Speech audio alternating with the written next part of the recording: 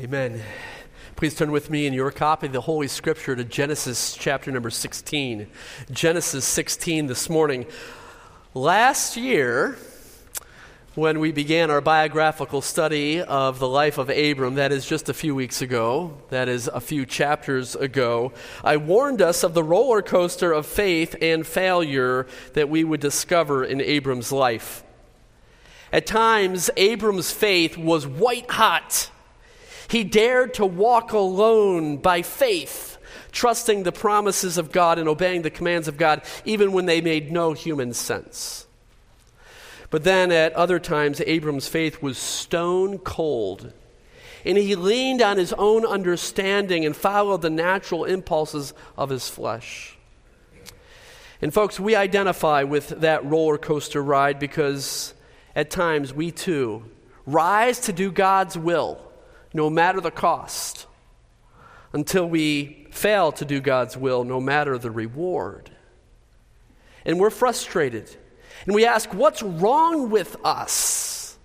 And we resolve this new year to do better. But we are no different than Abram and the people of God throughout history. And so for that reason, it was the Apostle Paul who charged the Colossians, as you therefore have received Christ Jesus the Lord. That is by faith. So walk in him. And we begin by faith. And like Abram, our faith is credited to us for righteousness. That is our position.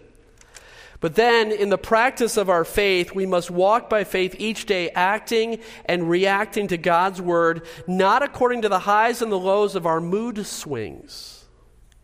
If or when we lean on our own understanding, we pervert, that is, we corrupt or we twist the life of faith, as Abram did before us here in Genesis 16.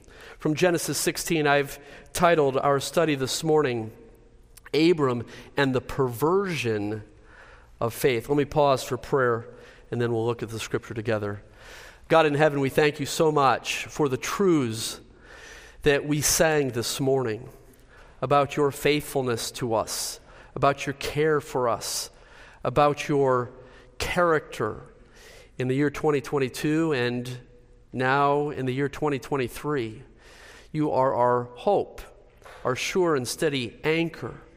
God, I pray that you would help us to resolve this new year to walk each and every day by faith, trusting in your promises, obeying your commands without twisting or corrupting or perverting your will. I pray, God, that you'd go before us now as we study the Holy Scripture. I pray that your Holy Spirit might be our teacher, that he might illumine the Scripture text to us so that we might understand the things that we read and that we might make application for our lives today, this week, this year. For I pray it in Jesus' name. Amen.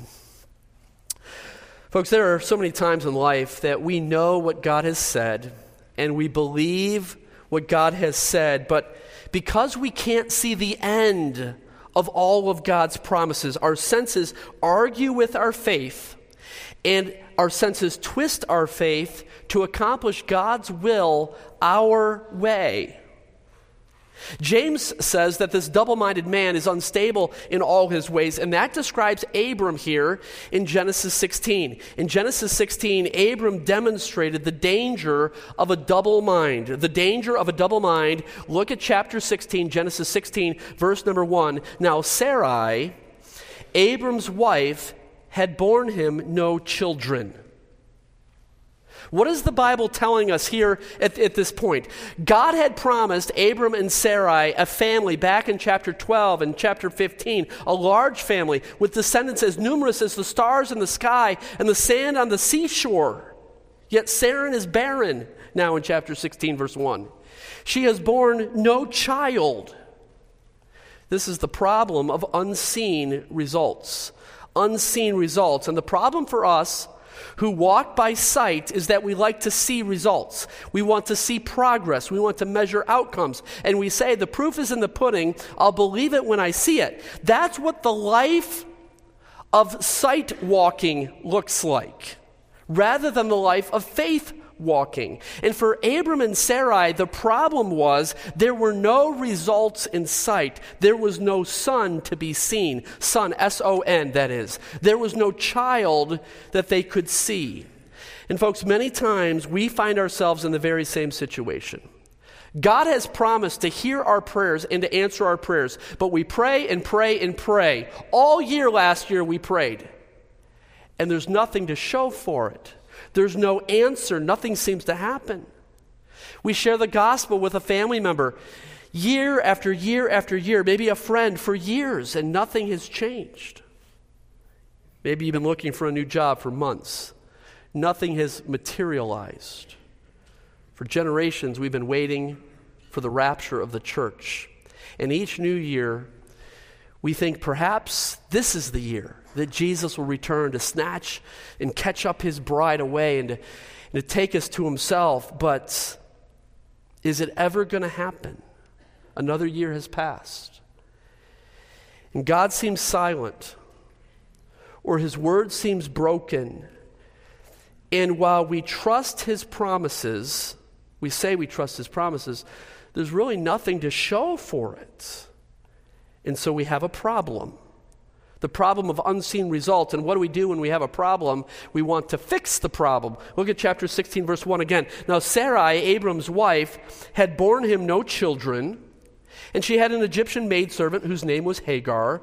So Sarai said to Abram, "See now, the Lord has restrained me from bearing children. Please go into my maid, perhaps I shall obtain children by her."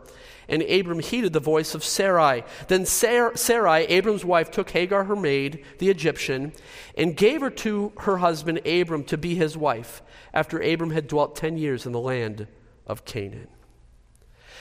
Sarah's problem in verse 1 was answered by Sarai in verses 2 and 3. I call this the proposal of a human solution. The proposal of a human solution. The fix-it solution, or the proposal, came from Sarai. If now, after upwards of 10 years they had been in Canaan, Sarai was unable to have children, then there would have to be a surrogate to fulfill God's promise. And the solution to the problem included Sarai's Egyptian maidservant, Hagar. Now, Hagar, in all probability, became part of Abraham's household during Abram's disastrous journey down to Egypt back in chapter 12. Because according to verse number 1, and also there, verse number 3, Hagar was an Egyptian. It's probable that Hagar became part of Abram's family in that journey down to Egypt. And although Abram got out of Egypt, it's harder to get Egypt out of Abram. Of course, we recognize Egypt being a picture of the world throughout the scripture. And when the world is present with us and among us, it somehow presents us with alternatives to what is right. It perverts our thinking. So with Sarai's barrenness, Abram and Sarai began to reason. We trust the promise of God to give us a son, but does that son, that seed, have to come from Sarai? Maybe there is another way to work God's will. This is their thinking. And so this proposal is presented. Now, this proposal of a human solution was consistent with the conventional wisdom of the day. According to the Hammurabi Code, the most civilized and progressive and decent law code to date, it would be in order for Abram to have a child by Hagar and then for Sarah to legally claim the baby as her own. Sarai could bear children by proxy, if you will, or with a surrogate, so to speak. But folks, the carnal mind is enmity against God. For it's not subject to the law of God, neither can it be, Romans 8, verse number 7. And so the proposed solution, while it may have made human sense, came at a great price. And I would offer you the price of walking in the flesh, thinking in the flesh, living in the flesh. Look at verse number 4. So he went into Hagar, and she conceived, and when she saw that she had conceived, her mistress, Sarai, became despised in Hagar's eyes. She despised Hagar. I think the ESV says when she saw she had conceived, she looked with contempt on her mistress Sarai. So what was the price of these things? The blessing of harmony in Abram's home was gone. And it would be years. In fact, it would be for all of history. There would be conflict between Hagar's son Ishmael and Sarai's future son, now of course we know as Isaac. And that conflict exists to this day. It is the conflict between the Jew and the Arab. More of that in just a moment. But how many times do we hear the Word of God and we trust and believe the Word of God, but we're not prepared to wait for the will of God? So many times the Bible calls us to wait on the Lord. And yet we jump the gun and we put the cart in front of the horse and we settle for less than God's best because although we trust His will, we cannot wait for His will. And we pay a terrible price when we take matters into our own hands, which is what I'm calling here the perversion of faith. Abram's error simply wasn't his immorality. It wasn't simply his adultery in fathering a child by Hagar. It was the perverting of his faith, and by that I mean the twisting of his trust. He believed the promises of God to him. In fact, it was credited to him for righteousness back in chapter 15, verse number 6. But he now tries to accomplish God's will his own way. Notice what I've written there at the top of your notes. The perversion of faith is trusting God's promises, but trying to accomplish those promises our own way. And so, folks, there is danger here in our double mind. We know the Word of God. We believe and trust the Word of God. We by faith declare the Word of God. But then at the same time, we try to accomplish His Word, His will, our own way. Secondly, now there's the danger of a deceitful heart. The danger of a deceitful heart. Verses 5 and 6. Then Sarai said to Abram, "My wrong be upon you. I gave my maid into your embrace, and when she saw that she had conceived, I became despised in her eyes. The Lord judge between you and me." So Abram said to Sarai, "Indeed, your maid is in your hand. Do to her as you please." And when Sarai dealt harshly with her, she fled from her presence. Now, consider this. When Sarai made the offer of Hagar to Abram, that's back in verse number 2, I'm sure that Sarai thought she was being unselfish and self-sacrificing for the cause. But her heart was deceitful. What she thought would bring fulfillment and joy and the answer to God's promises only brought guilt and shame and resentment and bitterness and strife, you name it. This was the very same deception that Eve suffered in the Garden of Eden. The fruit looked so good, it was pleasant to the eyes. The promise was that it would make her wise. And yet you know the rest of the story. And folks, we can mark it down. When we cannot trust our own hearts. And when someone else tells us to follow our heart or trust our heart, don't listen to them. Don't listen to your heart, because our hearts are deceitful above all things. They are desperately wicked. Who can know it? Not even ourselves. Sarai's deceitful heart here, in the confusion of this double mind, it's revealed in a couple ways. First, I would offer you revealed by her tongue. Revealed by her tongue there in verse number 5. Now look at what Sarah says in verse number 5 and compare it to what she said back in verse number 2. Verse 2 and verse number 5. Okay, in verse 2, this entire plan was Sarai's idea in the first place. Verse 2. Now she's blaming Abram in verse number 5. It's not easy to explain. But it's like the note a young fellow received from his girlfriend. Here's what she wrote. "Dear John, I hope you're still not angry with me. I want to explain that I was really joking when I told you I didn't mean what I said about reconsidering my decision not to change my mind. Please believe me, I really mean this. Love, Susie." You say, what? Run that by me again. "Dear John, I hope you're still not angry with me. I want to explain that I was really joking when I told you I didn't mean what I said about reconsidering my decision not to change my mind. Please believe me, I really mean this. Love, Susie." Now, this is not something that's unique to women, whether Sarai or Susie, all right? This is something that is common to all of us when I'm describing here the double-mindedness of the self-deception of our hearts. So out of her heart, Sarai speaks, her mouth speaks, blaming Abram for her idea. Now, no doubt, Abram is to blame. He was the leader of the home. He was responsible for his action. To make matters worse, Abram failed again in the leadership of his own home. He told Sarai to do to Hagar as she pleased. Verse number 6, so Abram said to Sarai, indeed, your maid is in your hand. Do to her as you please. And when Sarai dealt harshly with her, she fled from her presence. So here, Sarai's deceitful heart is not only revealed by her tongue, but also, letter B, by her temper. She deals harshly with Hagar, and Sarai vented her anger on Hagar. And this, again, is confusing to us because this is the Sarai that we uphold as a model of womanhood. Is this Sarai, later Sarah, this resentful, mean-spirited, tyrannical Sarai, the modest, loving, faithful, submissive wife that we thought we knew? Such is the deceitfulness of our own hearts. Had Abram threatened to leave Sarai? No. Had someone stolen all of her jewelry? No. Had her favorite camel become sickened and died? No. What was it?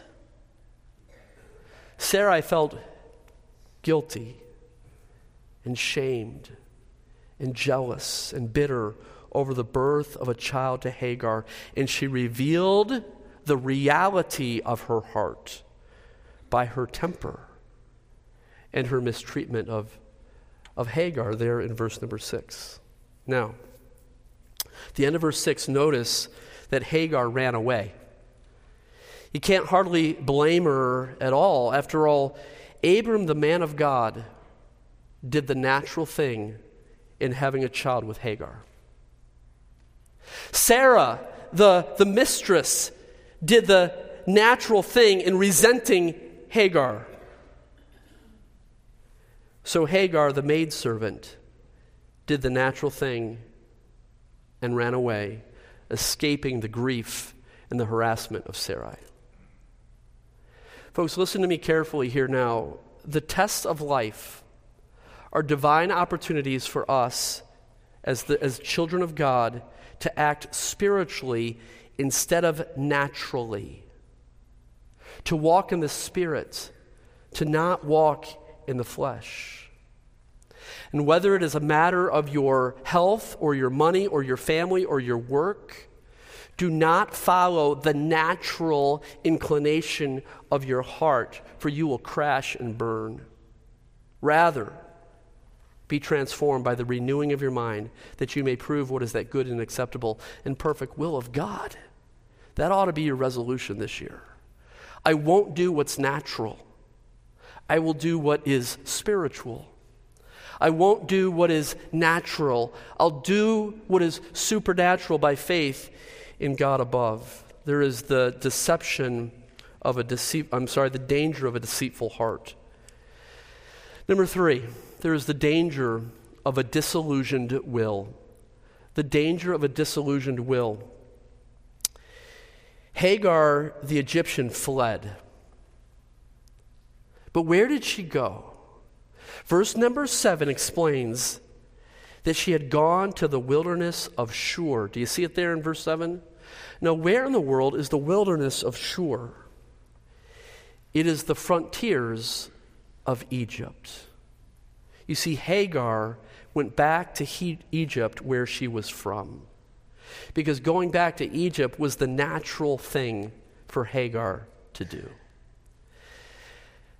And that's not unexpected, because when we are hurt or wronged or angry or hopeless, we default in the same way. We get disillusioned about the circumstances of life, and we often turn and return to a place that is void of God and His Word. Maybe it's a substance. Maybe it's a bad habit. Maybe it's a previous relationship. Perhaps it's just that old place that we return to. And we're disillusioned in our mind and our heart, and our will determines, I am no longer going to remain, but I'm going to flee and I'm going to run. The danger of a disillusioned will. Folks, here's what's so sad about this account. What's so sad here is that Abram and Sarai had a golden opportunity to teach Hagar, the Egyptian, about the true and living God and to lead her in the way everlasting. Abram and Sarah had a golden opportunity to demonstrate or to model for Hagar the life of faith in their home and their family. But instead, in the end, she fled from that home, filled with the thoughts of the treatment she had received. She was sinfully used by Abram and Sarai to have a baby. She was harshly treated by Sarai and let go by Abram. And let me tell you, folks, Hagar had a bad impression about God. And that ought to make us angry. And that ought to have made Abram and Sarai angry. They squandered and wasted that opportunity, leaving Hagar disillusioned about Almighty God. And I wonder how many times that people have been disillusioned about God because of us. What of our verbal or our visible temper? What of our hypocrisy? What of our unethical compromise at work? Or what of our sin? And no wonder some reject the gospel. Because if that's our God, people want no part of him. There's a danger of a disillusioned will, as was evidenced in Hagar, but I'm so glad the story is not over. Verse number 7, follow as I read. Now the angel of the Lord, of Yahweh, found her by a spring of water in the wilderness. This is the wilderness of Shur, by the spring on the way to Shur. This is just the outskirts of Egypt. And he said, the angel of the Lord said, Hagar, Sarai's maid, where have you come from and where are you going? She said, I'm fleeing from the presence of my mistress Sarai. And the angel of the Lord said to her, return to your mistress and submit yourself under her hand. Then the angel of the Lord said to her, I will multiply your descendants exceedingly, so that they shall not be counted for multitude. And the angel of the Lord said to her, behold, you are with child, you shall bear a son, you shall call his name Ishmael, because the Lord has heard your affliction. He shall be a wild man. His hand shall be against every man, and every man's hand against him, and he shall dwell in the presence of all his brethren. I would suggest letter A, God's revelation to Hagar. I love the fact that God found Hagar in the wilderness, in the desert, in the middle of nowhere outside of Egypt. She was abandoned and she's lonely, and there is nowhere that you can go that God cannot meet you there. What does this reveal to us about God? God's revelation to Hagar is that God is omnipresent. Psalm 139 puts it in the rhetorical, where can I go from your spirit? Or where can I flee from your presence? If I ascend into heaven, you are there. If I make my bed in hell, behold, you are there. If I take the wings of the morning and dwell in the uttermost parts of the sea, even there your hand shall lead me and your right hand shall hold me. This is the omnipresence of God. He meets her there in the wilderness of Shur, and that omnipresence of God is not a threat to us. It's a comfort to us. You may be far from home this morning. You may be lost and wandering, rejected and dejected. I declare to you that God is with you. His promise is to never leave you nor forsake you. His promise is to be with you to the end of the age. God revealed the omnipresence to Hagar, but there's more revealed about the character of God. And perhaps you just want to jot these there in the margin. It's not only the omnipresence, it's also his omnipotence. His omnipotence. Isaiah 51, behold, the Lord's hand is not shortened that it cannot save, no matter where you are, nor is ear heavy that it cannot hear. There is nothing that you can do that is outside the limits or the reach of God's rescue. Also, 2 Chronicles, the eyes of the Lord run to and fro throughout the whole world, the whole earth, to show himself strong. Strong. He's omnipotent, omnipresent. He's omnipotent. If you're at the end of your rope and you think that all is lost, know that God is able. He is powerful enough, all-powerful, to intervene. You say, Pastor Matt, I appreciate that, but you don't know my circumstance. It's really an impossible situation. Yeah. God can do the impossible because he's omnipotent. His omnipresence, his omnipotence. Look at verse 13. There's something else about God that is revealed. Hagar declares God to be the one who sees. Do you see it there in verse 13? He sees. That is, he's watching. That is, he knows. This is God's omniscience, his omnipresence, his omnipotence, his omniscience. And the angel of the Lord met Hagar and calls her by name.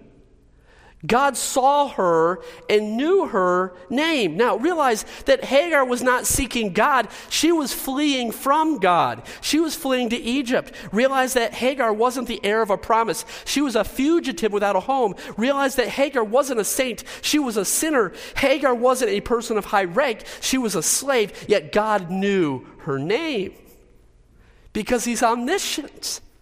He knows you. He knows who you are. He knows where you are. He knows your circumstance.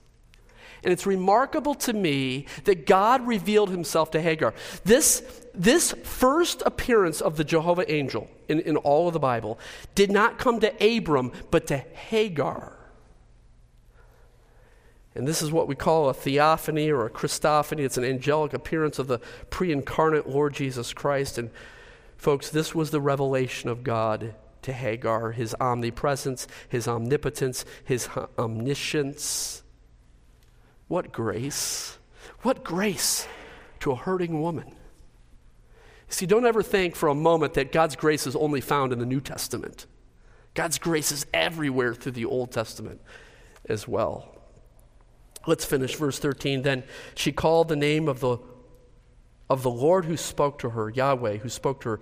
You are the God who sees, is the English translation. For she said, have I also here seen him who sees me? The one who sees me has been revealed to me. Therefore the well was called Beer Lahai Roi. Observe, it is between Kadesh and Bered. So Hagar bore Abram a son, and Abram named his son whom Hagar bore Ishmael. Abram was 86 years old when Hagar bore Ishmael to Abram. Let me give you Hagar's reaction to God. Let her be. Hagar's reaction to the revelation of God was audible. She declared, she confessed with her mouth the Lord who had revealed himself to her. She called him the God who sees.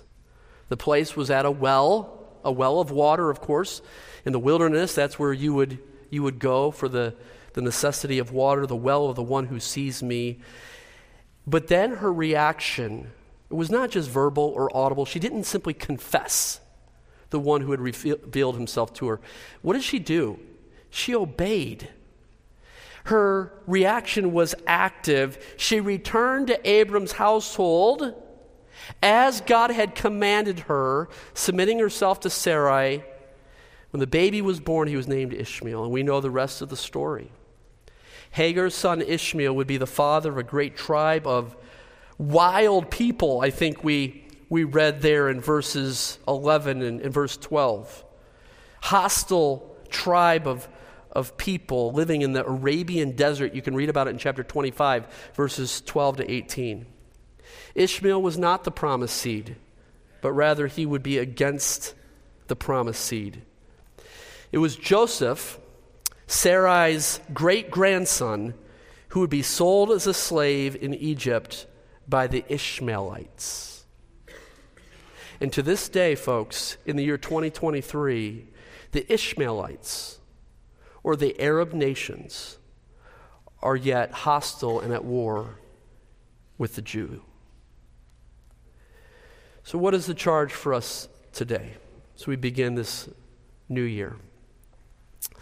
The life of faith is a life of waiting for God to act when we're tempted to take matters into our own hands.